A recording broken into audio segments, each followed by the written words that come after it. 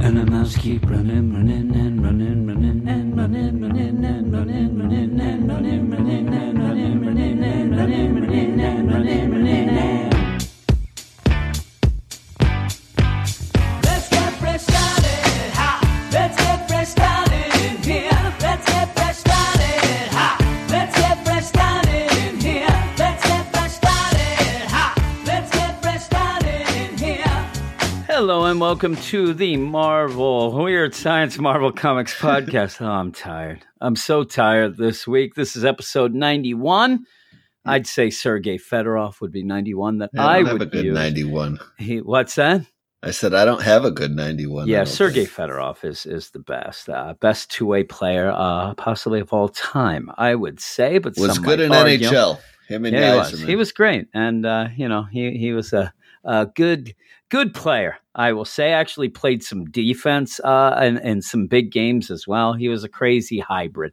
But yeah, and also dated Anna Kournikova for a while. Yeah. And I think at one point was told she was that real young when that started happening. Yeah, I'm telling you, I think that the mayor of Detroit told him at one point, if I see the two of you waltzing on down the road, there's going to be big troubles. So he had to keep her away from Detroit. But here we are. We're not here to talk hockey. Of course, we're here to talk Marvel Comics. And yes, this is episode 91. If you want to find us all over the place, we're on Twitter at WS Marvel Comics. We have a website that is WeirdScienceMarvelComics.com. We have an email that is WeirdScienceMarvelComics@gmail.com. And we have a Patreon account that's Patreon.com/WeirdScience, where you could go and each week you get the Marvel Patreon only spotlight, and it's 2 books picked by the bad butts of the Fresh Start crew. And this week they ended up screwing with Brandon because for the longest time it was going to be Spider-Man Annual #1 and War of the Realms 6. And I was like, I was sitting on the couch all prepared, like, you know. Yeah. And then I got a hold of you. Did you see the poll today? And you're like, no, why? I'm like, Darth Vader won. Darth Vader got it over the War of the Realms, so you ended up having to read and then talk about Darth Vader. If everybody doesn't know, Star Wars is not your jam. No, Darth Vader is more. Darth Vader to me reminds me of Darth Vader is the Wolverine of the Star Wars universe, where you always tell me that you don't like, the X-Men that much, but you like Wolverine. You don't like Star Wars that much, but you don't mind Darth Vader. So you ended up So the joke was on them, where there wasn't a lot of jokes. Well, and it also, I was able to read that in about 2 minutes. Yeah, I know. It was quick. Yeah, the Spider-Man Annual, we were a little disappointed with, but if you want to hear us talk about that, and speaking pretty of much which, the only ones, it seems like. I don't know. Yeah, although I haven't heard anybody in Slack or anything really even talk about it. I don't think anybody bothered with it. I got so angry, I actually said a curse word, and I haven't done that in a while. I got so mad, I dropped the S word, as they say, down at the rec center. Shucks. But oh shucks, oh golly gee. But yeah, we're here, though, because we didn't talk War of the Realms. Obviously, this is a huge week of comics here at Marvel. We end the War of the Realms. And in my review on the site, I said we're ending the War of the Realms kind of, because we still have a bunch of tie-ins coming up the next couple of weeks. So it's almost like... Agents of Atlas is only at 3 of 4 or 5, really? I think. Yeah, I don't even, it's got a while to go. What I equate it to is this week I was listening to a couple history podcasts, and one of them, which it is Hardcore History, one of my favorite podcasts, and it's an older episode, but he began the episode by talking about the Japanese holdouts from World War II and how one of the Japanese fighters, one of the soldiers, ended up fighting World War II until 1972 or 74. Oh boy. The guy just was never told he was in the Philippines killing people. Well, this is what it reminds me of. When I see that the War of the Realms is over, the word just hasn't spread to all the books. There's still some that'll be fighting the war as we continue, which is kind of a cool thing in history, but I don't know about with you getting driven nuts by the timing of these books. I can just imagine, because I did think that I saw one that goes into like the 2nd or 3rd week of July, and I can only imagine what you're going to be yelling about that. You're going to be screaming and yelling about that. Skipping that one, I think, right? Yeah, we may be. Will we skip to the loo to that? But we're going to go here. I mean, mean, I personally don't need to talk Agents of Atlas anymore. I'm good on that. We talked that first issue, and then we haven't talked since. Though there is going to be a book coming out of that. But yeah, I wasn't digging that. Actually, I think we talked the first 2 issues of that. Yeah, we were really trying. We were trying to like it. I just couldn't. But the first book that we're going to talk about tonight, we have 3 books, and they're pretty big books here.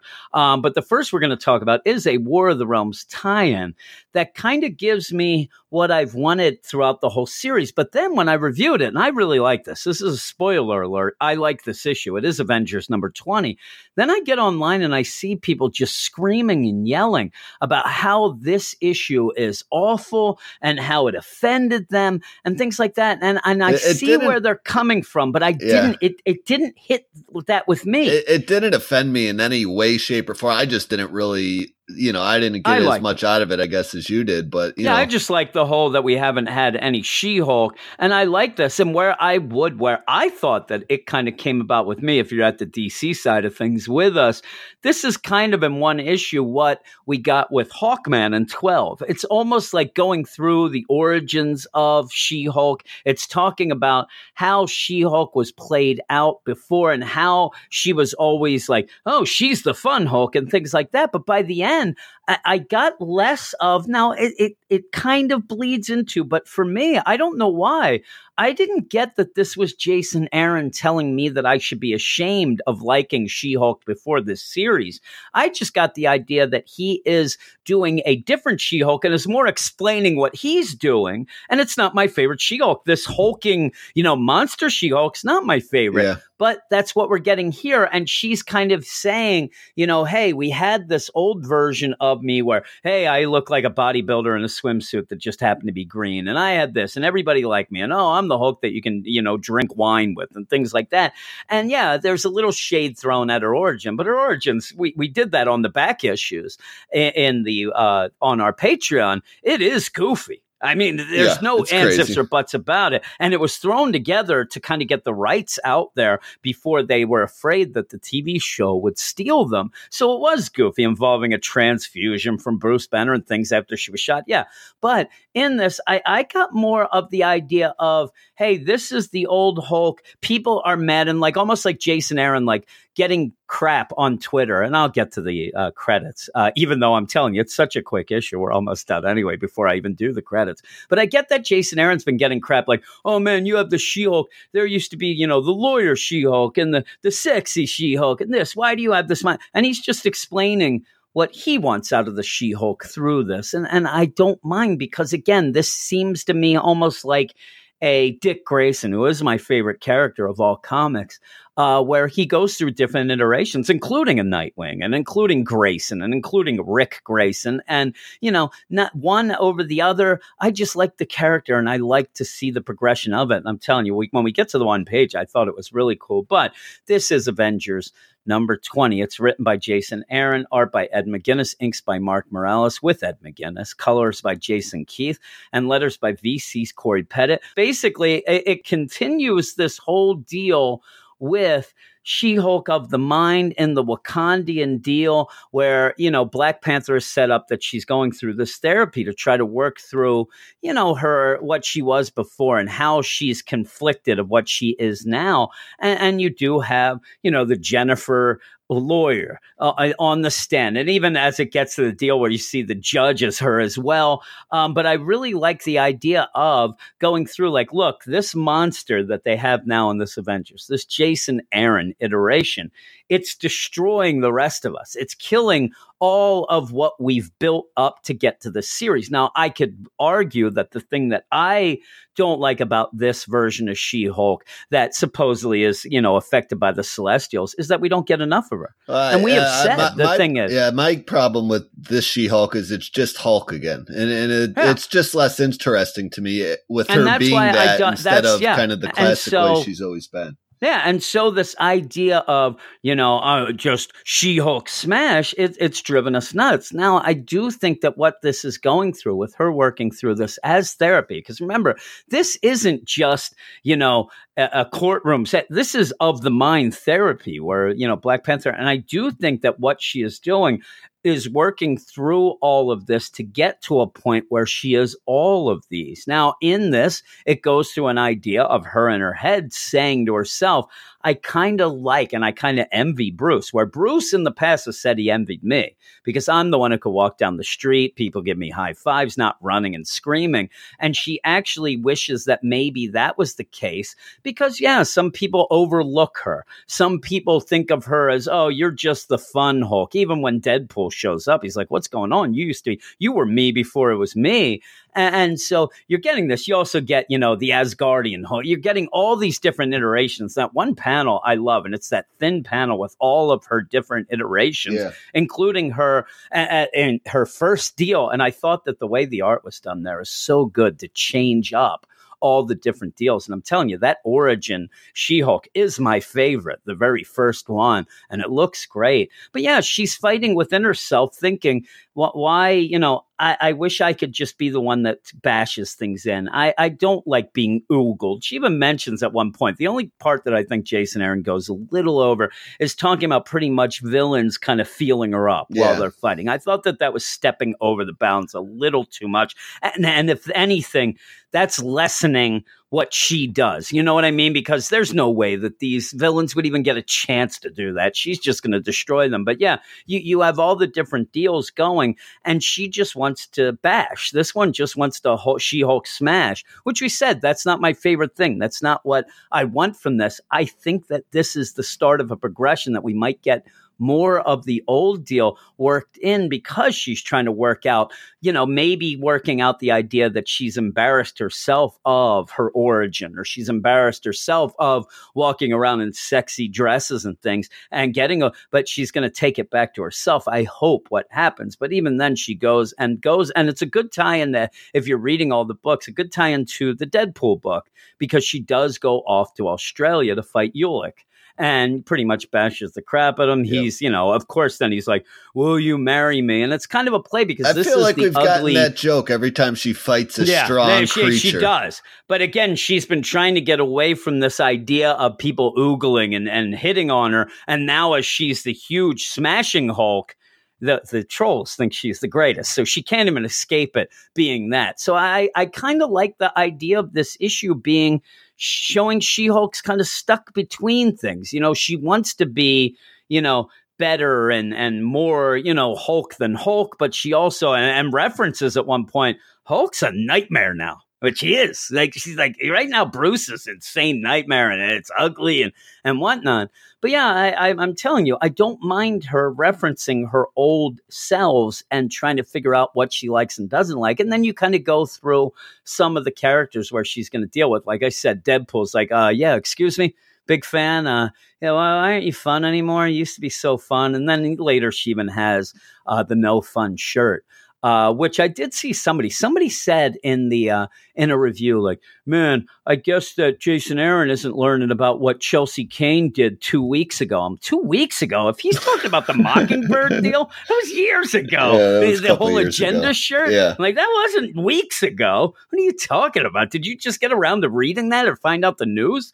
But yeah, she has the no fun shirt. But again, it's kind of poking fun. That's not the, ask me about, and even that asked me about my feminist agenda. I had no problems with that. I know that some people hit the roof or whatever. It was just a shirt, and I liked it later. I believe Peter was wearing it. If people didn't cause an uproar about it, I would have never even noticed nothing. It. Yeah. I'm telling you, later, I think that when Peter was crashing on her couch, he was wearing it around. It really made me laugh. It was really like a kind of twist around with it. But yeah, she ends up fighting with Blade. All these characters are here, and it's kind of showing how they're reacting with her. She-Hulk shows up. All right, you smash. And, she does. They beat the thing in Australia. Then she goes to New York, and she's just going around. She's like the nuclear warhead that they're sending around. She does go off to talk to Daredevil. At this point, they're still fighting the deal. He still has the sword, deal. And he says, hey, you know what? The Celestials have a plan for you. They ended up, juicing you up like this because they're getting you ready. There's a war coming. And it's funny for this to say this while you're already in what is supposed to be the biggest war of the deal. And like, you'll know when it's time, because she's like, what's going on? What war? What are you talking about? He's like, you'll know when you're ready.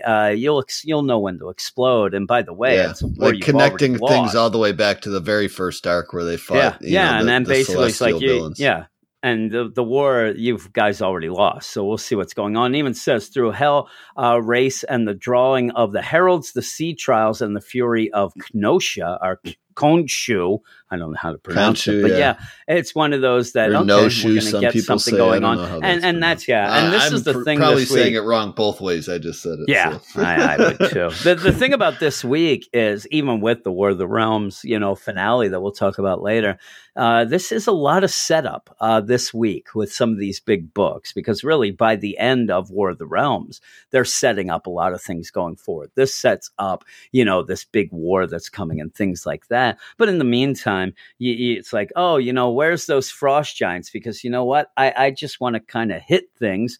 And then that's what she goes and does. Yeah. She goes and it's just a lot of punching when it's not, getting into the inner workings of She-Hulk, this issue. Yeah. And as she's saying about the time where Bruce said, you know what? I envy you. I envy you for, being able to be, walk amongst people and things like that. And she says, I wanted to punch him right in the face because I told him about the parts of being me that he didn't know. And again, this angers Bruce, but I think it also angers him because it happens. But he says, the times during team ups that I'm hit on, when the bad guys cop a field, the sleazeball published photos of me topless when I was on the Fantastic Four, says paparazzi don't wait outside, though that's kind of not the case. There are some people that do follow Bruce around, but only because he's the Hulk and they want to see, where he's going. He has his own set of problems. But she says, you know what? He went off and got mad, but when he came back, we joked and we were good. But you know what? Sometimes I wish that I was just the Hulk that could go and smash. And when you saw me, you would scream and yell and run away. And, because if I'm in your town, chances are there's crap going down. And there's something for her to punch and things are about to get ugly. But it's like one of those things, I think that what they're playing with and what Jason Aaron's playing with is the idea that because she is, and I keep saying it, and I hate to say it full out, but she is the hot Hulk. She is. I mean, that's so when she's there, that kind of demeans what she is also. So she wishes that she was the ugly. And it's one of those things, trying to be ugly, maybe to just be able to fit in with everybody else. She even says at the one point that her origin story isn't even like everybody else's, and her powers, all the things, she's not like other heroes. She can walk among people and be the deal, and she kind of just wants to fade in with everyone else and just be the ugly Hulk that punches things. I don't like that Hulk that much. Yeah. I hope that what he's doing is playing around with, as you have more of this Wakandian therapy, she realizes that she can be all of that. And it even kind of points in with it is where I think it is Deadpool even says, where she's like, no, I'd rather be free and ugly. And he's like, but couldn't you be both? He says, oh, wait, can't you be both? Can't you be, free and funny and free and good looking and free and all this? And then just asking for a friend as she just jumps off. So I think actually it's funny in this whole thing. I think that Deadpool gives her the biggest question that she's going to have to ponder as we go. But yeah, as this ends, it just kind of ends. And again, this is one of those tie-ins that I don't mind, because this is an issue that if you're during your regular run, it might be like, well, why'd we stop everything for this? But this book is in the middle of the War of the Realms, and what Avengers has been doing is giving us these little glimpses of characters that we haven't been able to get because he has so many characters in the regular deal. So I don't mind it. I think the art's great. I think the art's incredible. And I like what this is more of, to me, rounding out or beginning the rounding out of the She-Hulk character, who I really like. I'm a fan of She-Hulk, instead of what people think it's like, oh, you're just dismissing me and making me feel bad for liking it. I actually think it's trying to bring everything in, almost like I said, how the Hawkman book over at DC is giving you the definitive origin of a Hawkman. I think that maybe this will start a new definitive version of She-Hulk going forward where she addresses, because she does have a wacky past where whatever the writer that picks the book up wants to do, it ends up kind of being that kind of book. Charles Soule jumps on, it's fully lawyer, Jennifer Walters Hulk and things like that. Then Jason Aaron gets it. He needs a Hulk because it's the Avengers. So I hope that this ties it all in. But I'm going to go down a little bit from what I went. But yeah, even going down, I'm still going to give it a 9 out of 10. I really liked it. I liked what we got here with it. And I thought it was a good way to play up these tie-ins where you can't really have the Avengers doing much because they're all often separated off in the War of the Realms. So you're going to have to pick and choose your things. And I did also like how it ties into the whole the Australia deal and how Ulick and how that was finished and things like that. So what would you give it? I would give it just a regular 7. I'm just not a fan of this She-Hulk character. I find her to be very boring and very Hulk-like, which is just things I kind of know where it's headed and know where it's going to go. I found when she was the other She-Hulk, she was just a more interesting character and all the other complaints everyone else online probably already has. The whole angle or whatever feminism wants to be squeezed in there really doesn't bother me. No. It's none of that. I just found her older version to be, more unpredictable and more interesting. I hope that this adds it so that adds in with it. Yeah. And here's the deal. Anybody who's going to get mad at a feminist angle for She-Hulk, I mean, it's kind of goofy to get mad at that because she is She-Hulk. I mean, that's what she is. In her name. And she is already set up. This isn't like all of a sudden you're making her smart. She's already very smart. She already is a genius. She's already a lawyer. She's all this. I mean, she is a feminist character, whether you like it or not. And so I thought that it played out pretty good. And I do. I love the character since I read that first issue, her origin, which cracked me up. It does. And then I went on and read a bunch of others. And then jumping into this, the whole Avengers thing, I was a little let down by her. So I hope that this being addressed, I think that it actually opens her up. I hope that that's what he's playing. Well, the other thing is they spend this whole issue on She-Hulk and I hope now Jason Aaron doesn't ignore her for the next 20 issues. That would stink because what I really get tired of with this series in general, and probably why I also didn't go higher, is we address these cool, interesting things, and then they're just set off to the side. Well, remember, the big thing in this book, the big thing in this book is her punching things and kissing Thor. I mean, that was basically all she was doing. So I hope that, like you said, I'm more hopeful that it's going to get more. So now we're, going with her. I mean, I don't even mean just limited to She-Hulk. I mean, just other characters in this book too. Like, you set up this stuff with Ghost Rider or whatever, and being dropped in hell at the feet of Johnny Blaze. We don't ever deal with that. And who knows when we'll deal with that again. And this book does this all the time. It's really, I'm glad it's not a book I, go to the store and buy, because it would really frustrate me if it was one of those, I think. Well, and even the next issue, if you look, it says, the war's over. They're having a party at Avengers Mountain, but who invited the Squadron Supreme? Yeah. I'm like, okay, it does get, it's we're one back of those to this again. And we need it. We do need him to focus more and not spread it so thin. Continue that Squadron Supreme story or not. Stop bringing it up. Making it disappear. That's what drives me crazy about Nick Spencer too. I'm saying, you can only think that Squadron Supreme is him just setting up for another book. Yeah. So, it's just eventually. This style and this age of writer, they do this all the time. It really is starting to wear on my comic book liking soul. I'm going to bring up something really interesting, but I'm going to tell you then 12 issues about something else and then bring this up at the last 2 pages of that 12th issue to remind you, do another arc about something else. That drives me nuts. It's really getting to me. Really? Yes. I know. But we're going to go off now to talk about another big book. All right. And the next book is Fantastic Four, number 11, written by Dan Slott. Art by, you sitting down? We got a lot of artists on this. I know. Paco Medina, Kevin Labranda, Paolo Villanueva, and Juanan Ramirez. Jesus Abertov on colors and VC's Joe Caramanga on letters. There's 4 artists on this. Yep. I said that it was like Parliament Funkadelic in concert in my review. It's like you got 17 people dancing it up on stage. And it's a weird deal. I mean, you get it. This book is delayed constantly.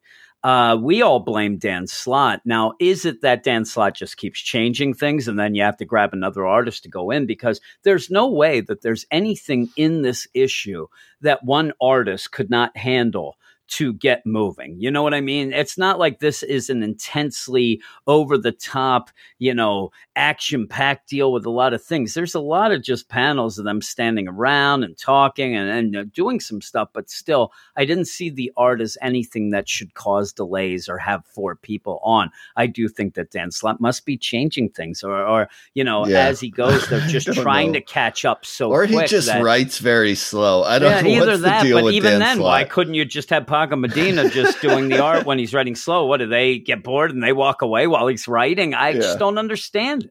I don't understand either. Because when this book comes out, this started really happening a lot towards the end of his Spider-Man run. It happened throughout his delayed a lot all the time. I don't know what. Okay, he's getting help on Iron Man because even 2 books are too much. So why is even just the one that has your sole focus still screwed up? Yeah, and that's what we thought, that the Iron Man was getting help so that he could get back, and maybe he is getting back in track here. But I just don't understand. The Fantastic Four foiled Doctor Doom's plan to steal Galactus' power, defended Yancey Street from the Dark Elf Malekith's army, and are finally coming together as a team. So this is obviously, since they defended Yancey Street in the Yancey Street issue we liked, even, and I'm telling you, I don't need to know that anyway. I just take this. This is pretty much a one shot that I could say happen whenever. But even the kids, Val and Franklin, are starting to feel at home. What could possibly disrupt the peace? Well, what disrupts the peace and what we're going to have through this is the idea that Franklin, his powers are getting wonky. He's losing his powers. Last issue, he actually said to Reed, his father,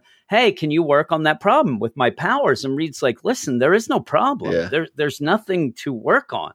You're losing your powers. Yeah, that's just the way it is. Sorry, kid, but it's almost like and you would get the idea because they were pushing at one point, even in this where he is mopey and Johnny's even like, man, I thought I was a jerk when I hit, my deal. And, I think that maybe he will become powered again in a different way as he goes through puberty and hits through that. Like, this is just a sign of that. But as this goes here, the big thing is, and this is basically, if I want to, in a nutshell, Val and Franklin have to take driver's tests. Yeah, that's what it is. That's really the summary of the issue, the driver's test stuff. And so the thing is that Franklin, he's now getting used to failing everything because his powers are getting wonky. And Val just is good at everything. She's the smarter of the two. She's a genius. She's one of the smartest. Yeah.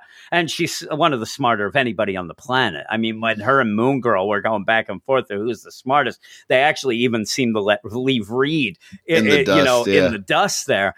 And so with this, it's basically Franklin like, why do you get all the breaks? You're now, and he even says you're never going to wake up tomorrow dumb. I think I did at one point while I was growing up. I don't know what happened, and maybe it's. I went to West Virginia University. That might explain things. The couch fumes got to you, I think, is what it was. Yeah, it might have gotten me. Yeah, or ripping down the goalpost and running through the street.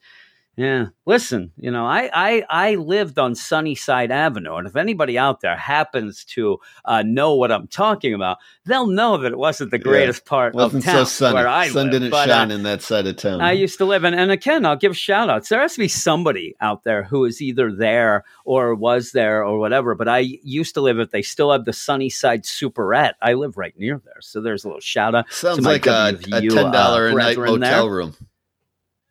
No, it's just like a little mini mart thing, and I used to get pepperoni rolls there, and they was pizza lugs. Some of the times we call those in Buffalo. It was such a carefree time, going to class and stuff. But so basically, it's like, hey Val, you're not going to wake up dumb. You're not going to go to WVU. You're too smart for that. Only Jim gets to go there.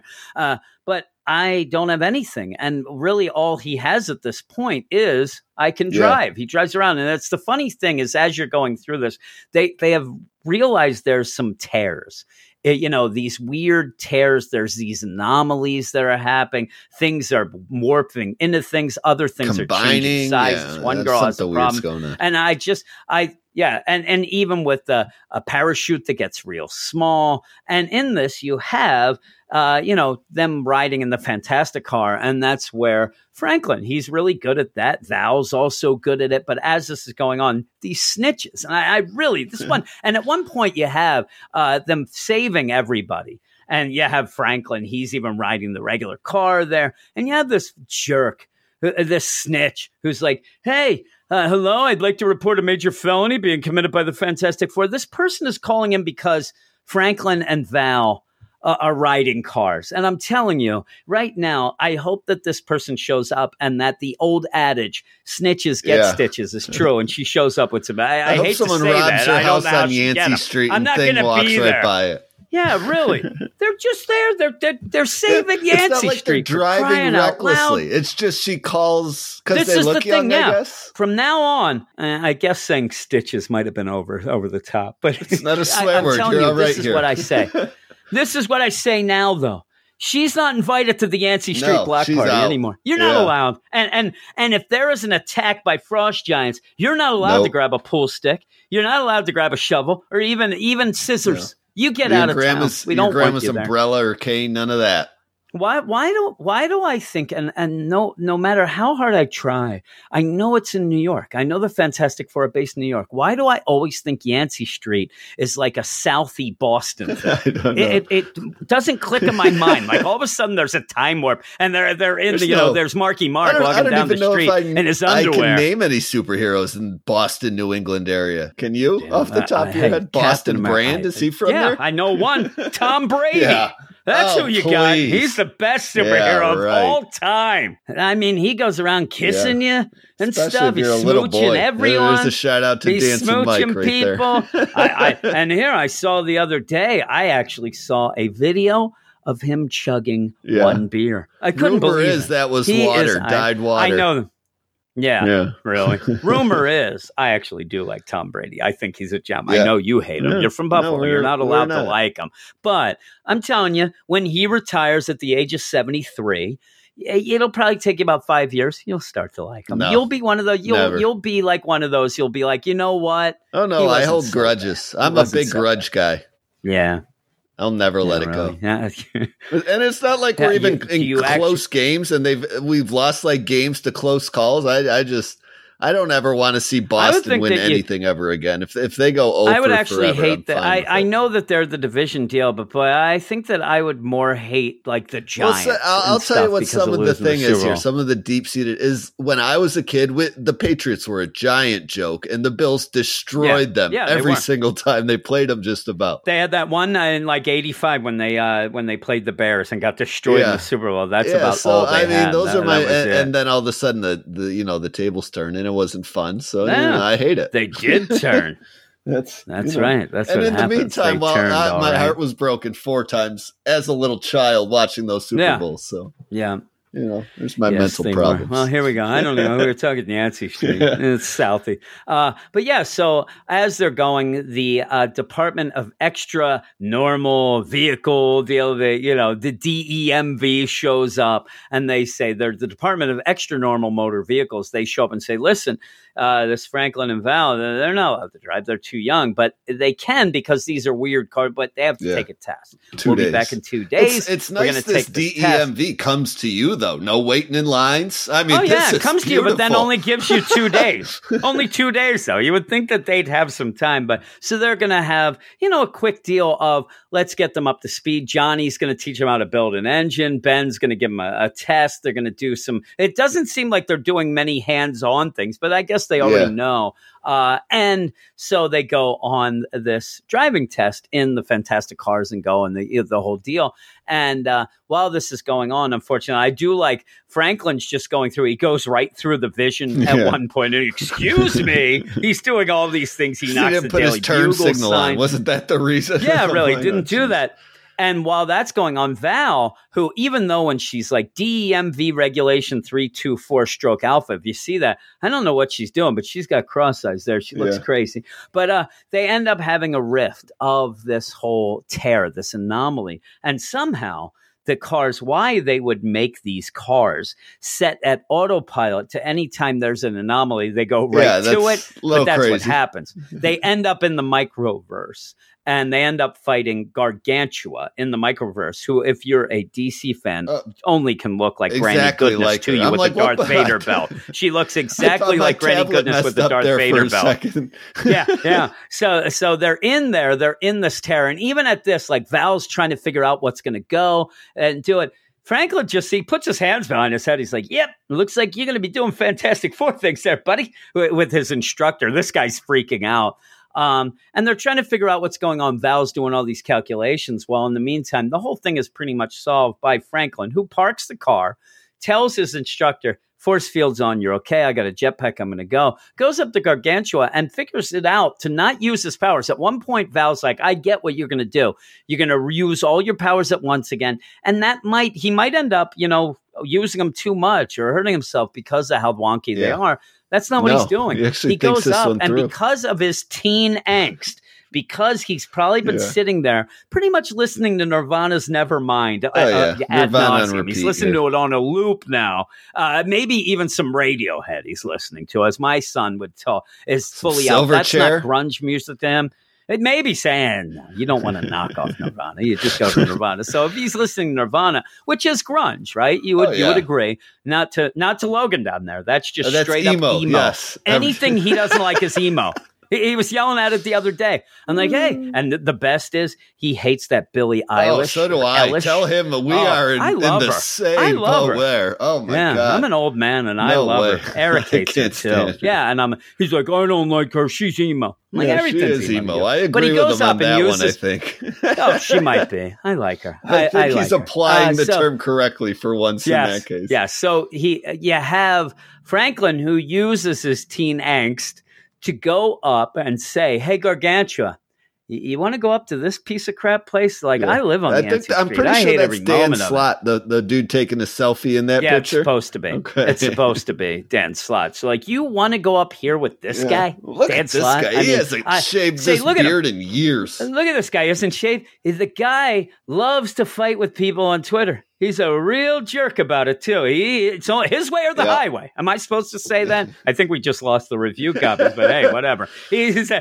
this guy, he only goes, so why would you want to go up there? You have it here. This is awesome here. You have the coolest place here. And she's like, oh my, who is that again? Dan oh yeah, I don't need that crap. And then says me. I'm not going to stay there. Here. You're right. Yeah, really. Yeah, she's like, I would go up there, but he blocked me. Why'd he block you? I don't know. I said hello.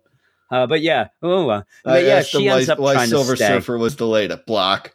There you go. Yeah. Then that's what happens. And what basically then is, like, Johnny's even like, I can't believe that his teen angst is miserable and it's won the day. But they go up, and now it's kind of like those funny things, like even in a TV show or a cartoon, where when you get back up to Yancey Street, the part you I almost actually forget. I like and this. It's even before you get that, but you forget the idea that they were doing the driver's test. And like, the lady who was with Val's like, oh, by the way, you failed your driver exam. And they're, what? And then it gets to the guy. And when they get up to Yancey Street, and basically says, you know what, though?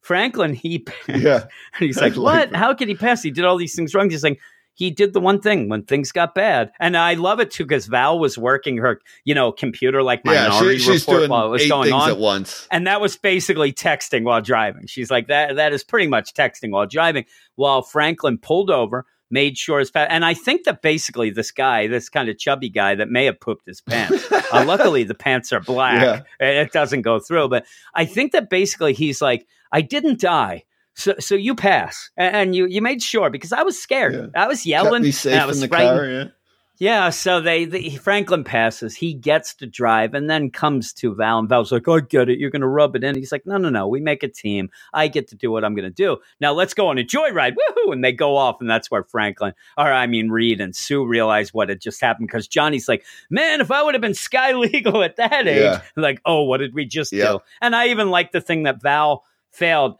and it has to take a year to go. And then you have Sue like, don't worry, your dad failed 4 times. I mean, look the at this age guy. difference like, between Sue and Reed here looks like about 48 years. Well, the guy, he kept failing his driver's test, so she wouldn't date him until he got it. He didn't get it till he was 40. Yeah, okay. But he's like, our absent-minded scientists are the worst. Now, there's 2 other parts of this issue. We skipped over the one. Yeah, there's a brief interlude in there. Yeah, with Doom. There's Dr. Doom, where they're doing a cleanup. They're cleaning up while all the damage that happened in the big fight. Yeah, basically that's what it is. And they even have I love the idea too, is he says he's not vain, but they're in Latveria. And you do have Victorious that we met in the last arcs and stuff like that. She's helping clean up. Dr. Doom comes and he's like, I'm going to help as well. I'm one of you. I'm one of the people here. So let me get all sexy with bare-chested Dr. Doom. And this one girl, why don't you take off your mask? We don't care what you look like. And Victorious is even like, oh, she doesn't mean it. She really doesn't mean it. He's like, no. This is my new face, and it has uses. I just think that it's like Eric at the bar. Yeah, he's so vain that he's there, but he's kind of ripped apart, and he's kind of but he is ripped as well. But he's got scars and stuff. Out. But still, he's pretty scars, big. Though, And I love it too. As he's working, I know that he's flexing. And he's saying like, he by the way, while he's doing his biceps. He picks up things. And he's like, I'll try this, and shows his triceps. He did 20 minutes of push-ups before he came out. Goes, one-handed. He ends up digging in the dirt, and he figures, oh man, this is kind of radioactive. Everybody back off a little. Wait, let me see. Oh my. When Galactus was here, he left some of that power cosmic. I'm telling you, I don't want to know what that dirt is. Yeah, no. You don't know what it is. But he's like, this is an unexpected treasure. Yeah, you don't want Galactus poop. No. I mean, it's really hard to wash that out. And ironically, it later comes out of the toilet. So really, we might be connecting dots here. This is an unexpected treasure. This is your worst nightmare, how the issue ends. As a little child, things coming out of the toilet to you. Out of the toilet. But so that's the worst. But they have some powered cosmic mud. And then at the end, you do have a deal where that continues on, where you have the Puppet Master coming out, and he does. Now the Puppet Master is going to be able to have radioactive clay. Doom sends him this giant, I don't know what it is, like squid thing through. Yeah. It looks like a squid type robot type deal, like an alien waters deal. Into this prison. Yeah. And up the toilet. It is the Raft, too, the maximum security prison, the Raft. And it comes in through the toilet. And he's like, oh, and right away, I'm like, he doesn't care, like, oh, man, this came through the toilet. And, oh, man, this is that. Right away, he gets this clay. He's like, oh, I got some perfect gift for Ben Grimm. Yeah. Like, that's all he's thinking of. Well, he's like, toilet, clay, Ben Grimm. All right, that works. And then in the next deal, you do see, it looks like a Hulk fighting the Thing. So we'll have to see how that works out with this clay and the Puppet Master and all that. But I like this. I thought that this was a fun one-shot. Now, if you're going to sit there and think, well, Jim, we only get this book once every 7 years. Why are we just getting a one-shot? And it infuriates me.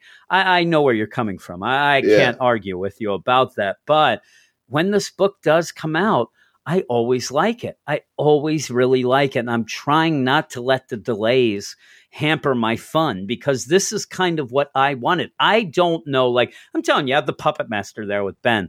I don't have any background with the Puppet Master. I don't have a strong one Galactus, either. all these things. I'm easing into this as a fresh start deal, and really what I like is the family aspect of it. It reminds me a lot of like, a sitcom a little bit. Yeah. And I think Dan Slott, I like it. He really does well with those areas of the book, but I think it would also serve him. Were you across the room there yelling? Yeah, no, I was leaning back in the chair. Sorry. You're just relaxing it up. And then I think he does well with those sitcom type moments, but I wish he would also at the same time tell a story instead of continual one shots and things. But again, this is where are we going to have to get used to it? I always had heard the Marvel way. The Marvel way does seem to be giving us these stories and then throwing in these little dribs and drabs, these little drops of stories like this Puppet Master and like this. And, we were saying in the Avengers, and we said, and you were going to say before I interrupted you about Amazing Spider-Man. That's another one that keeps throwing in these little hints of a story or a little thing that intrigues you. But then after the 7th time of only seeing it move forward an inch, you start getting irritated and things like that. But I like this, and I'm just going to rate it as a one shot that sets up some things. I actually really like Franklin and Val, so I was really worried that they were going to get pushed to the side at one point. At least they're still here now, and it gives Franklin something where you get the idea. I don't know that it's so obvious, but to me, it's obvious foreshadowing of Franklin completely losing his powers coming up, because he just keeps saying, if I don't have my powers, all I have is the driving, and then you pass the test, you can drive. You figured that's what. Yeah, it's coming quick. And at least so when they probably the next time he has to really expend a lot of it. Yeah. Well, it makes it so that they don't have to leave him at home. People like Franklin. I like him, so I'll get him just as the driver as we go. And then I can only think that they'll go back into the multiverse of some sort, and somebody will gift him back his powers. He'll somehow get his own gamma radiation. They fought did something to him. Yeah, that's what I'm saying. I think that, it might be a reverse gamma ray, whatever it will be. I think that he will get them back in a different way. I think that basically what Dan Slott realized, you get Franklin on the team. This kid is making universes. Yeah. He is overpowered. He can solve every problem by winking an eye. You have to dial this back. Yeah. You can't keep having that. So this is his way, and it's taken some time, but I don't mind that taking time. I like the idea of seeing his struggle and things. So yeah, I really like it. There's some jokes. There's some funny moments. I like the family moments in here. So I'm going to give it an 8.5 on the podcast now that I've read it a couple times, but I still really enjoy it. What would you give it? I'm going to give it a 7.8, just short of an 8. I like it definitely better than Avengers. I have fun with the sitcom moments in the book. Every time it comes out, I do kind of enjoy that aspect, but I wish he would tell more of an ongoing story. So the Puppet Master stuff at the end is intriguing, and that's kind of where a big boost comes from for me. Okay, you're done? You're done on your soapbox? That's fine. But we're going to go up now. We're going to be joined by Aaron, and we're going to talk about the big book of the week. All right, and it's War of the Realms, number 6, chapter 6. The Storm of Thors. Written by, I want to get a sexy voice for this. The Storm of Thors. Written by Jason Aaron, drawn by Russell Dauterman, colored by Matthew Wilson, and lettered by VC's Joe Sabino. And I just want to say that I didn't know much about Russell Dauterman. I actually thought that he was like somebody who's been around forever, because he's so good, and then realized that he's kind of new on the scene for the most part. He was in one of those Marvel like workshop type things a couple years ago, and it blew my mind. But I think that his art's incredible. I don't think that you guys would argue much about that, right? No, the art is so good. So good. It's so good. Here's what we say. Meanwhile, Jane Foster, former Thor herself, found the half-broken hammer of Thor and picked it up. There we go. I'm just going to go with that. We've read all of these things. This is just giving you a recap of everything. We'll just get into this. And it does start. And I'm telling you, it's like, this book has not been delayed, right? I haven't seen a delay. No. How can this book look this good, every panel, and not be delayed? And then we get all these other books with 7 artists, and it doesn't look half of what this is. Well, it's crazy. If you remember, the artist changed on Thor. It used to be Dauterman, and then okay. I'm just saying on this book itself. I know. They pulled Dauterman off of Thor. What, 12 issues ago? Okay, so you think like that they had this year? Well, if that's the case, then tell Dan Slott to get a year ahead of time. See, there you go. Tell him to go. There you go. Because if that's the case and they had all this written and everything was done, then, all the power to them. Kudos to them for doing that and allowing Dauterman to have that time to do the art. They were probably done so far ahead of time. They started thinking of tie-ins to squeeze in here. Yeah, that's my thing. Exactly. That's what Brandon thinks. But yeah, for the most part, too, with this, then, if that is the case and they had it done, whatever, why can't they do that with all the books? Because if every book looked like this, I'd be very happy. But yeah, you start off with Thor in the sun. He's still trying to do that whole deal with Mjolnir, and it ends up, sacrificing out and kind of melding out. And then it wraps around and we see that that's actually being read, by the granddaughters, the great-granddaughters in the old untold eons from now in the Asgard at the end of time. And I thought that was a pretty neat little, I forgot all about them. I really did. And they popped up occasionally, but it's a nice way to get back to how some of this all started. You're slightly glossing over him losing his eye also. I mean. Yeah, well, it even says, it says like it burned out. So I got that. And they even say, that's how it burned out. And Mjolnir, which he gave up last, was Mjolnir. Necklace. Yeah. And he had the tears that ended up going with it. So you have all that going on. But yeah, so you have it there. They're reading the book. And, the War of the Realms book. And they're like, what happened next? And like, wait, this says that a bunch of people traveled from the far future to and then you do see the Fantastic Four, at least Ben and Reed show up to get Thor, All-Father Thor, to come back with them, because this is the thing. There's a fine print that Malekith has neglected, because the whole deal is he has Thor's parents trapped at Stonehenge, and he has a spell around it, a force field that only Thor can get through. And you have Thor realize, well, that means that Thor's can get through too. So you have pretty much Thor is a mantle of Thor's. Yeah, so you have the things with that, and they can all go in, and you have all that, and it's a good callback to the deal. I said, while this is going on, John Jack is a huge Thor fan and was talking a lot in the Slack chat for the Patreon thing, and he was given, a little bit of notes and things and telling people why he liked it. And I said, I'm kind of going to go at this as somebody who, again, like I started this all out, I don't know a lot of mid-'80s Thor. I don't know a lot of the background. Now, he's filled me in on things as we have gone on with this, but I do want to give a shout out because they're recording right now as well. It's like competing recordings now. They're recording their thing, and he's at the Comic Watch and Comic Watchers podcast. And if you want to hear him talk, because he is going to go a little more deep cut with where a lot of these things go. Yeah, we know some of the things, and Aaron, you know more than me as well, but he's going to go deep cut as well. So if you want to go listen to them, that'd be pretty cool to get a little bit different angle. But, this is how I play it, is I'm playing it the way I am, and I'm going to go in and talk about how I don't know a lot of these things. And when we first started out this whole War of the Realms, that my angle was, hey, listen, I don't know a lot of the background. I didn't read a lot of the Thor up until now. And if you remember, I still loved the first issue. I loved it.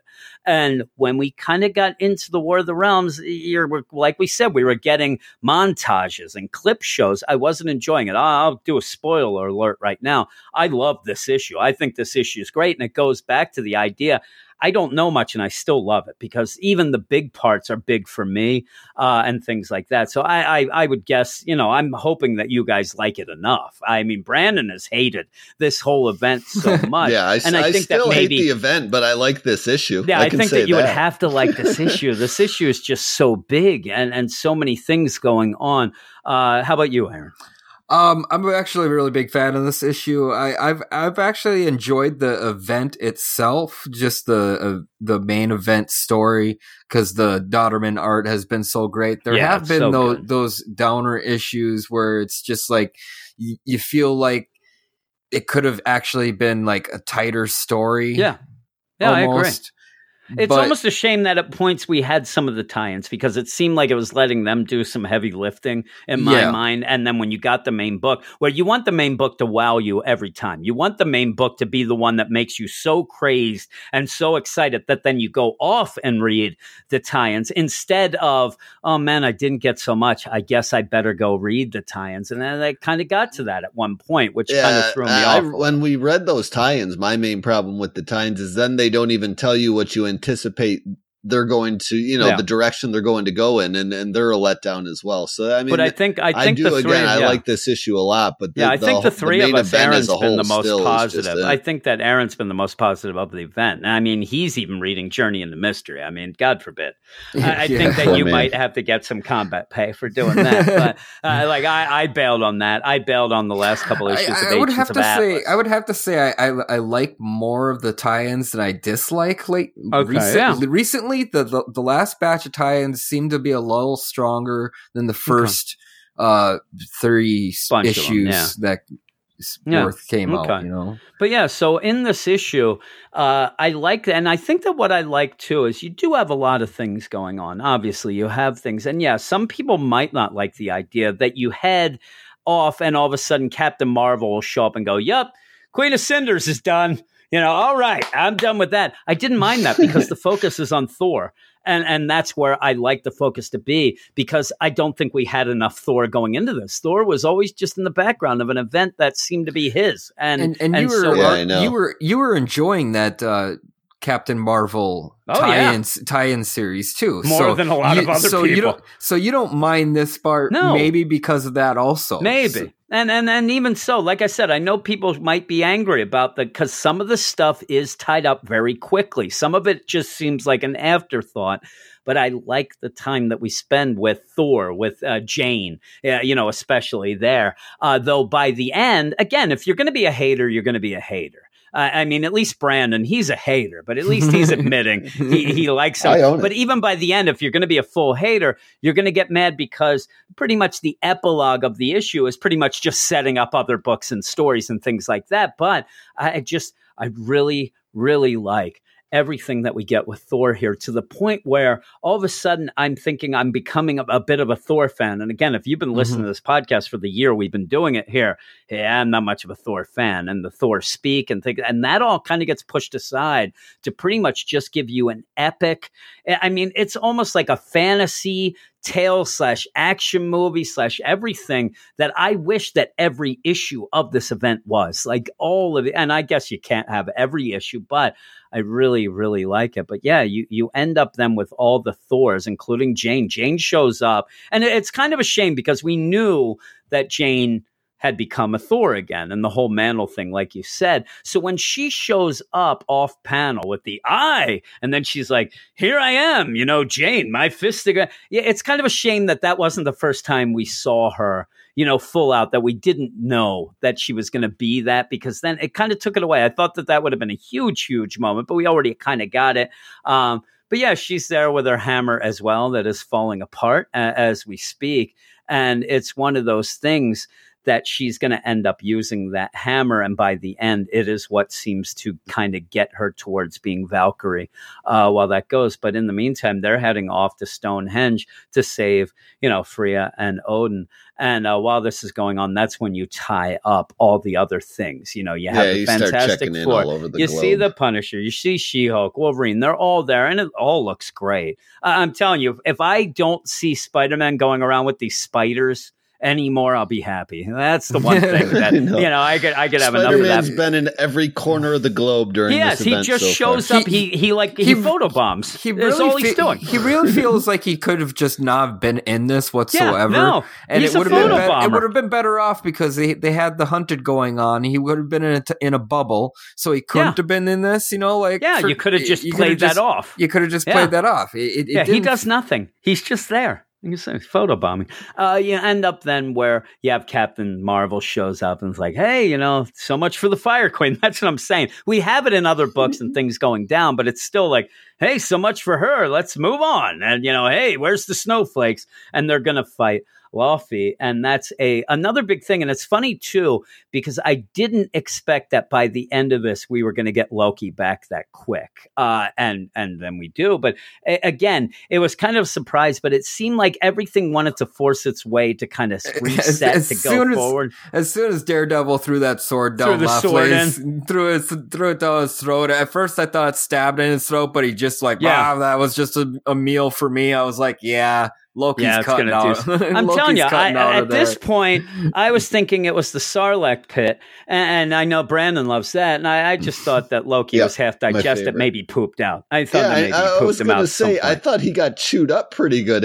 I know he's a god. They're playing with the idea he's a god, but I'm telling you, I forgot. I wouldn't have even said that Loki would still be in his stomach, though. It kind of ties around to the idea of how long do you think this has lasted? Well, because it might have been 3 days. You know what I mean? I mean, after the first War of the Realms issue, they had that Thor issue where Loki was floating in Laufey's stomach. But he had like his legs and arms all askew and everything. I think they were like unattached too, because he got attached then. It's a weird digestive system the Frost Giants had. Actually puts you back together. It froze them back into place. So, you do have, the Casket of Ancient Winners, which was a big thing. John Jack pointed out was a big thing of when Malekith first joined on the scene. This was like his first weapon. And, he even says, he's like, hey, this is the one good thing Loki did was steal this from Asgard. And he eats it, and then he has pretty much super frost breath. It's like when I eat, what I would like to think when I was a kid, when I would eat like peppermint gum. and I would think that I have frost breath. I didn't. I just still had stinky breath that smelled a little like, peppermint. But he's doing that and kind of messing with everybody, and they're fighting back. And that's where you have Daredevil. And I really liked the idea that Daredevil gets him, and he throws the sword. And it ends up kind of, it's one of those, this happens all the time of, you missed. Did I? And but I love that Luffy's thing is you throw a sword like a blind man. And I thought, boy, that is an ultimate diss. That's like the biggest diss I've ever heard. But it does go into his mouth, and I like to where he's like trash talking and turns and it goes down his throat. In the meantime, though, you go, and that's where you have Odin and Freya, and they hear. And while this is all going on, there's certain bits and pieces here where everybody's getting colder because of what Luffy's doing with the casket. I like that, where but also at one point everybody's hearing like this whole thing, and it sounds like a rebirth. I think Screwbeard might have been the one who said it. Somebody's like, sounds like something's being reborn and whatever. And we know then by the end that, it's Mjolnir and all that. But while this is going on, you still have Malekith. He's still talking trash. He still thinks that he's won this war. And in the meantime, everybody that's fighting with him have been defeated. I mean, they've all been destroyed. And they get there, and they end up going through the spell, and then even like Malekith's like, oh man, this Mantle thing's a bunch of crap. I didn't think of this as being like, you guys can't get through it. And they're no, we're all Thors. And it's funny because it kind of goes well with the trash talk back in I believe the Avengers issue. Was the Avengers issue where they were yelling about how Thor wasn't a mantle, and then it was when She-Hulk was punching Oleg or whatever, but it kind of ties into the whole deal. Remember. Everything I read this week goes. It could be the Avengers issue. I think that's what it was, because she's like, say it again, and he's like, I thought that, why is Thor? Thor should be a name. It shouldn't be a mantle. Yeah, and then she punches him. And he's like, marry me. Yeah, then that's what he says, marry me. But it's kind of a good tie-in for this. It's a weird side deal, but it was kind of it was really weird that She-Hulk has a main seat in the Avengers book during the War of the Realms. I just thought it was odd. So you had that little scene there. Yeah, I liked it. We talked about it earlier. I liked it. And Brandon, he's a miserable guy over there. He this is what happens off season in Buffalo. I'm telling you, when they don't have the Bills playing, he's miserable. And then when the Bills play, he's miserable. But they're fighting here. And as he's fighting, Malekith is kind of, going. Malekith grabs his hammer. You also have the Necro sword deal going. He has the hammer into like the Necro deal with the symbiote. He's got the whole null thing. So he's pretty confident of what's going on. And, he's going with the whole, oh, you're so amusing, you're unworthy, you're not even good, whatever. But as this goes on, then the big moment happens with this whole deal where Mjolnir shows up. It just comes out, and it's like everything's going on. Everybody's like, what the heck is going on? What's that? Oh, no. Flames are raining down. It's just crazy. Yeah. In the background the whole time, this storm is brewing and just lightning shooting from the sun. And he's like, Screwbeard's just drinking a beer. He's been using the sun as a forge to get Mjolnir to reconstitute. Yeah, as this is going on, he's pretty much forging Mjolnir in the sun as this is, it's just taking the time. And I do like this, where you do have, like I said, Screwbeard's like, now we burn to death instead of freeze. Something is about to be born. And, they're doing that. And I like the thing because it's raining fire, like you said. And I love Malekith here, where he's like, is this all you got? It rains fire every Thorns Day. And I'm like, oh, those Thorns days. I need that shirt. It rains fire every Thorns Day. But yeah, he's still talking trash. And then all of a sudden, to be there for Hump Day. Yeah, really. He's talking trash, but Thor also knows that the Venom symbiote. Thor knows the Venom symbiote. It relates poorly with fire. Yeah, and that's kind of getting him away from that to allow him. Weakening it just a little bit. Oh yeah, and I love when Mjolnir hits. And you have it there, and you see it. The focus is on Mjolnir, and then in the background of that panel, you do see pretty much Malekith's jaws drop to the floor at that point. He's just talking crap still. And then you see Thor there back, but then you see him close up under, and he is so smug. Right there, like he's like, you are so done. You're done. And he's like, he looked like a burn victim earlier in the issue. He cleaned up well. Oh my God, he looks really good now. And he's like, scared hello, poor friend. Eric Shea. And even like, and I love it too, because it's not fully like, oh my God, here it is. It's just Jane who's like, welcome back, Mjolnir, you beautiful mallet, you. And then he's just like all these things as each of the Thors kind of have their little talk and like, oh man, I like to the young, like, am I the only one here who doesn't have a hammer at the one point when he was going? And Thor my just favorite line is actually young Thor when he says to Odin, and he's like, if you're missing the hammer, why didn't you just give him yours? yeah. And he's like, that's not how it works, because he could have. But he ends up picking up the hammer and then just beats the crap out of Malekith. He just slams him. And again, if you're going to be upset at things, you might be upset that just ends it. You know what I mean? But I didn't mind that. I didn't mind, because it is such a big moment to have Mjolnir back, that make it a big moment. Make it that's all he needed to end the war, by just getting that finally and taking a lot of beating and then finally get it. And he says, listen, if being unworthy is what I am, then I don't want to be worthy. But here, I have the mallet and I'm now God of the unworthy. And I thought that was a cool line as well. Then he just hits Malekith. And then somebody yells mutiny on the battlefield, apparently, again. Look out. Yeah. And then, they're kind of talking, and that's where, you have Jane's like, speaking of hammers, yours isn't long for this world. You're going to have one more shot in the deal. And she just throws it and hits Laufey, who then gets kind of distracted. And then that's where we get where Loki just cuts himself out from his stomach, comes out just guts. And even if you look too, he is kind of ripped apart still. I mean, he is not full. His leg is all screwed up and his arm and shoulders out. So he comes out and he's like, hey, it's kind of I don't know, an eye rolling line, like to trash talk with, I guess it's something you ate. And he comes out, he has the casket, whatever. But then, the whole thing kind of ends with the Wild Hunt coming and just grabbing Malekith and ripping him apart and taking him away. And, that's the whole deal. And they're all left watching. I was very fearful that it was just going to end with just the one big hit big hit from Mjolnir and his just down into the ground, and that they're going to take him away from there. It was actually very satisfying to have Malekith get ripped apart.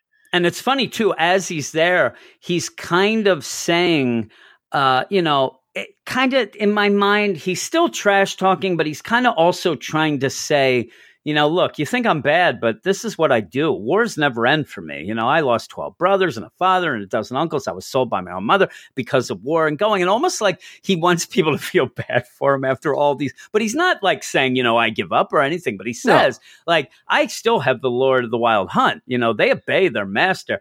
Tear this, jerk to ribbons, get this done. And that's where Thor's like, no, they can smell your fear. You're done. He's like, I have no fear. And they just come and rip him apart. And like you said, it's very satisfying. Well, it is very satisfying. It's quite possible his ride that he has a saddle on, that big white lion. The big white lion. Maybe the lion was the tiger was just trying to pick him up and carry him away. Yeah. And all the other animals ripped off a couple of limbs. Because, the tiger's not chewing, it looks like. No, he may get him away without a couple limbs. He may get him away. And again, though, you don't expect to see him that soon. You know what I mean? But if they want to have him come back, and then, say it's 5 years from now, say it's 10 years from now, and when he does come back, and then somebody's led to like, oh man, no way, he died. I know. And then they go back. That's what they'll see is like, you don't see him dead. Yeah. And you could just say that he was taken away, by the tiger that got him. Kind of like a Joker-esque death. Yeah. So, you end this all, and it's basically now you're going to go through. There's going to be people. And I like the way that Jason Aaron writes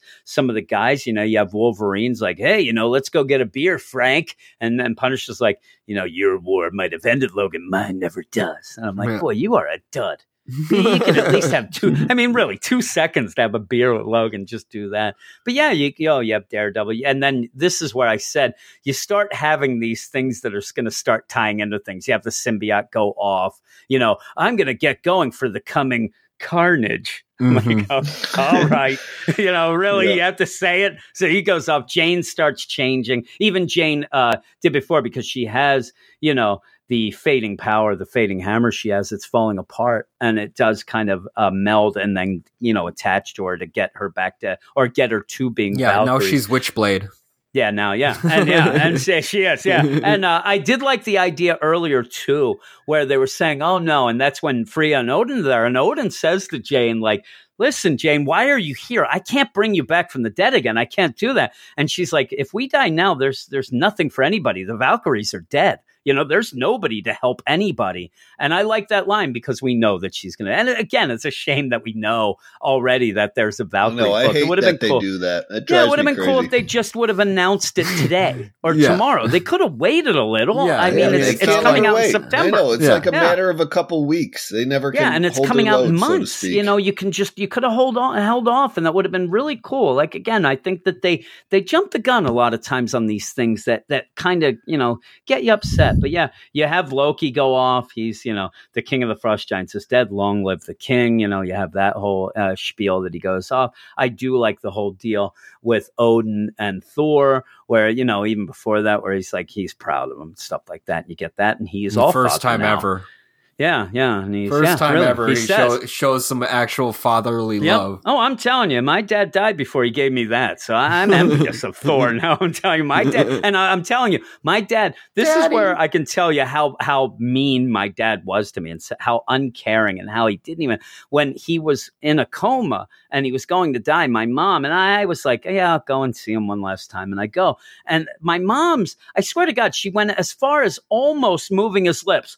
"I'm sorry, Jimmy." And I'm like, she's like, "I can tell his spirit is telling me." I'm like, what are you? Like, what are you, a witch priest over here? If you would have leaned in closer, you would have heard him say, "At least I didn't eat you." Yeah, really, I'm telling you, I would have leaned in and be like, "I always hated you.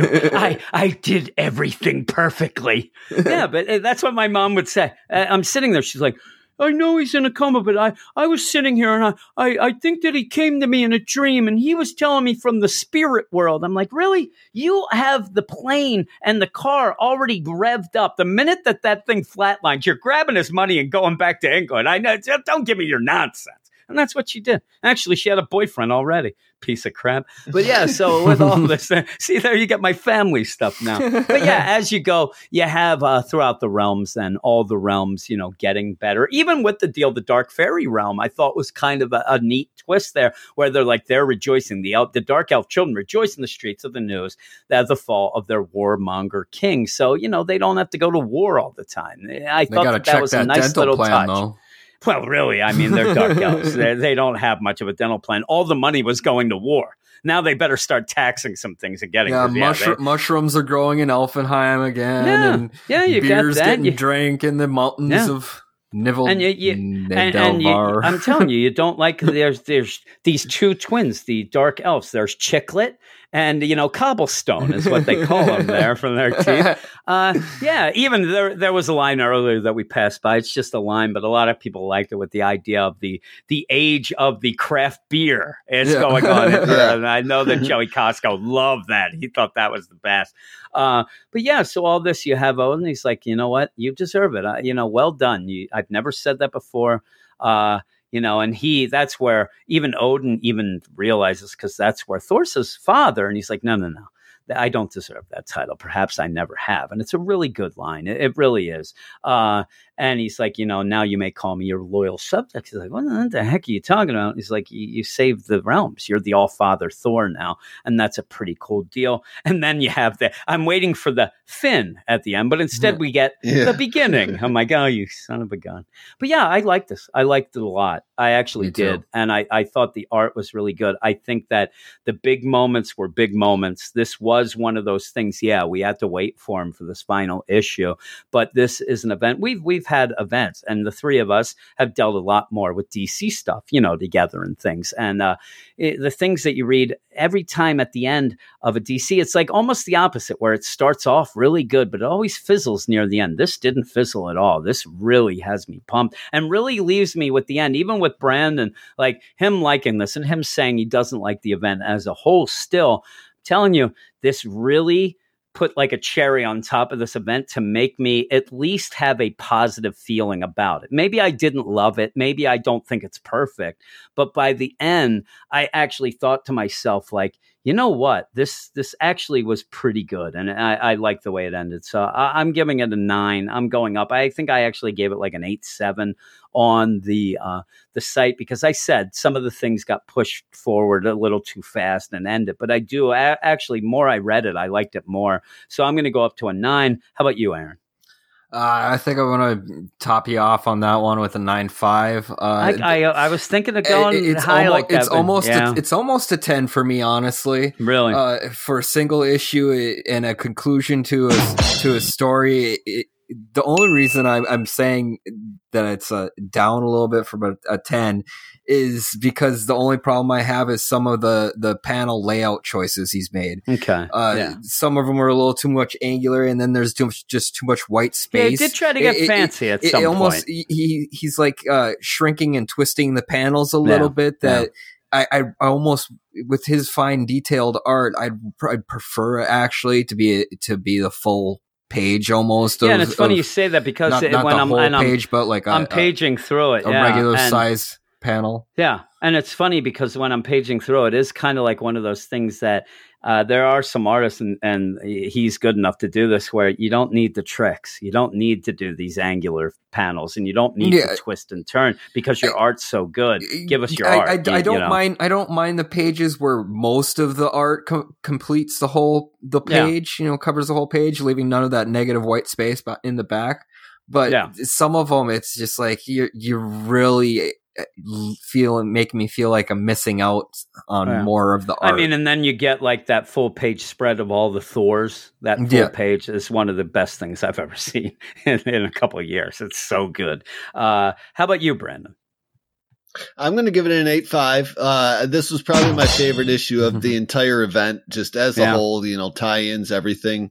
I really enjoy the art. I like the developments and possibly, where this King Thor book is going to take us from here. Yeah. We got an Omega issue. I wish they would stop doing that and just tell us the story in the numbered issues. Yeah. But, that's next week, and we'll worry about that when it comes. But other than my one complaint about the art is Thor's destroyer arm looks so much bigger than it's just out of proportion with the rest of his body. He does it looks things goofy. with that other arm, than that, I think. Well, you kind of have to do it that way because the destroyer is supposed to be bigger than Thor. Yeah, I mean, it just looks ridiculous. Plus, he's working it out. He should be curls for girls with a limp. It does look. It should look like he has a cast on, because he can't. His arm won't go down all the way. So he like if he goes to a grocery store, he's just going to knock off everything. It just moves and knocks it down. But so you're positive though. That's a positive for Brandon. Yeah. I mean, I'd probably give the event as a whole like a 6. I don't think it's a great event, to be honest. I'm telling you, I might be a 7.5. I mean, and I'm saying we're talking about everything, that I'd give a 7. But the things that I read and enjoyed, I liked. So I kind of avoided some things that I didn't like. So I would probably be about a 7.5, 8 for just the 6 books, 7.5. Just the 6 issues. Oh, for these 6 issues, I'd probably be like a 7.5. Just because it seemed to, like I said, it seemed to lose the idea that you needed the big stuff in the big book. That's the only thing, and that's a shame. If I read issue 1 and issue 6 and skipped 2, 3, 4, and 5, I would be a lot happier. Those 1 and 2. I mean, the first and last issues were I was all over those. I loved them. But I could see spending like $25-$30 on just the 6 issues in a trade paperback and loving it.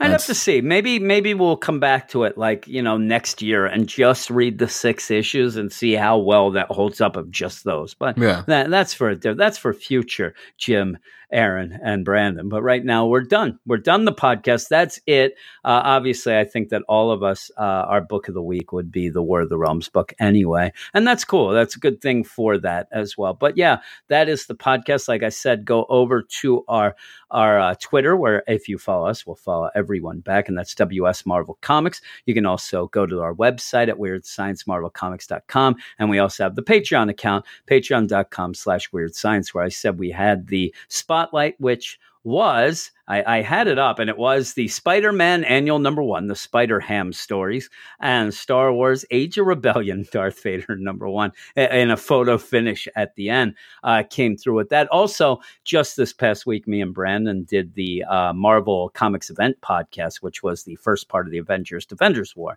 So there's a bunch of Marvel stuff on there, and more to come by the end of this month. I got a bunch of things to do, including my episode with my wife tomorrow. Me and her are going to record it. She's very wary that everybody's making fun of her, that we always have to do it on the last day of the month. So we're going to do it tomorrour and get that out. I'm just happy to get it. I love that show.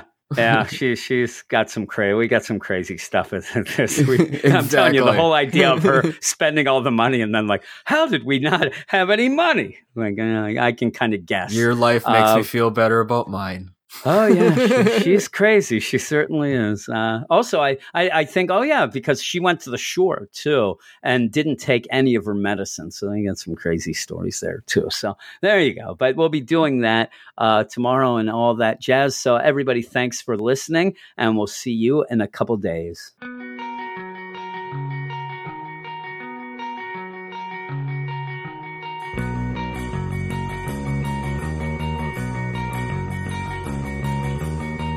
Got a line, it was Sunday night, wrote up my notes to get the feeling right. Brendan had messaged me, he's drinking at his friends, but that was at 2:45. And that's about the time the jerk passed out on me.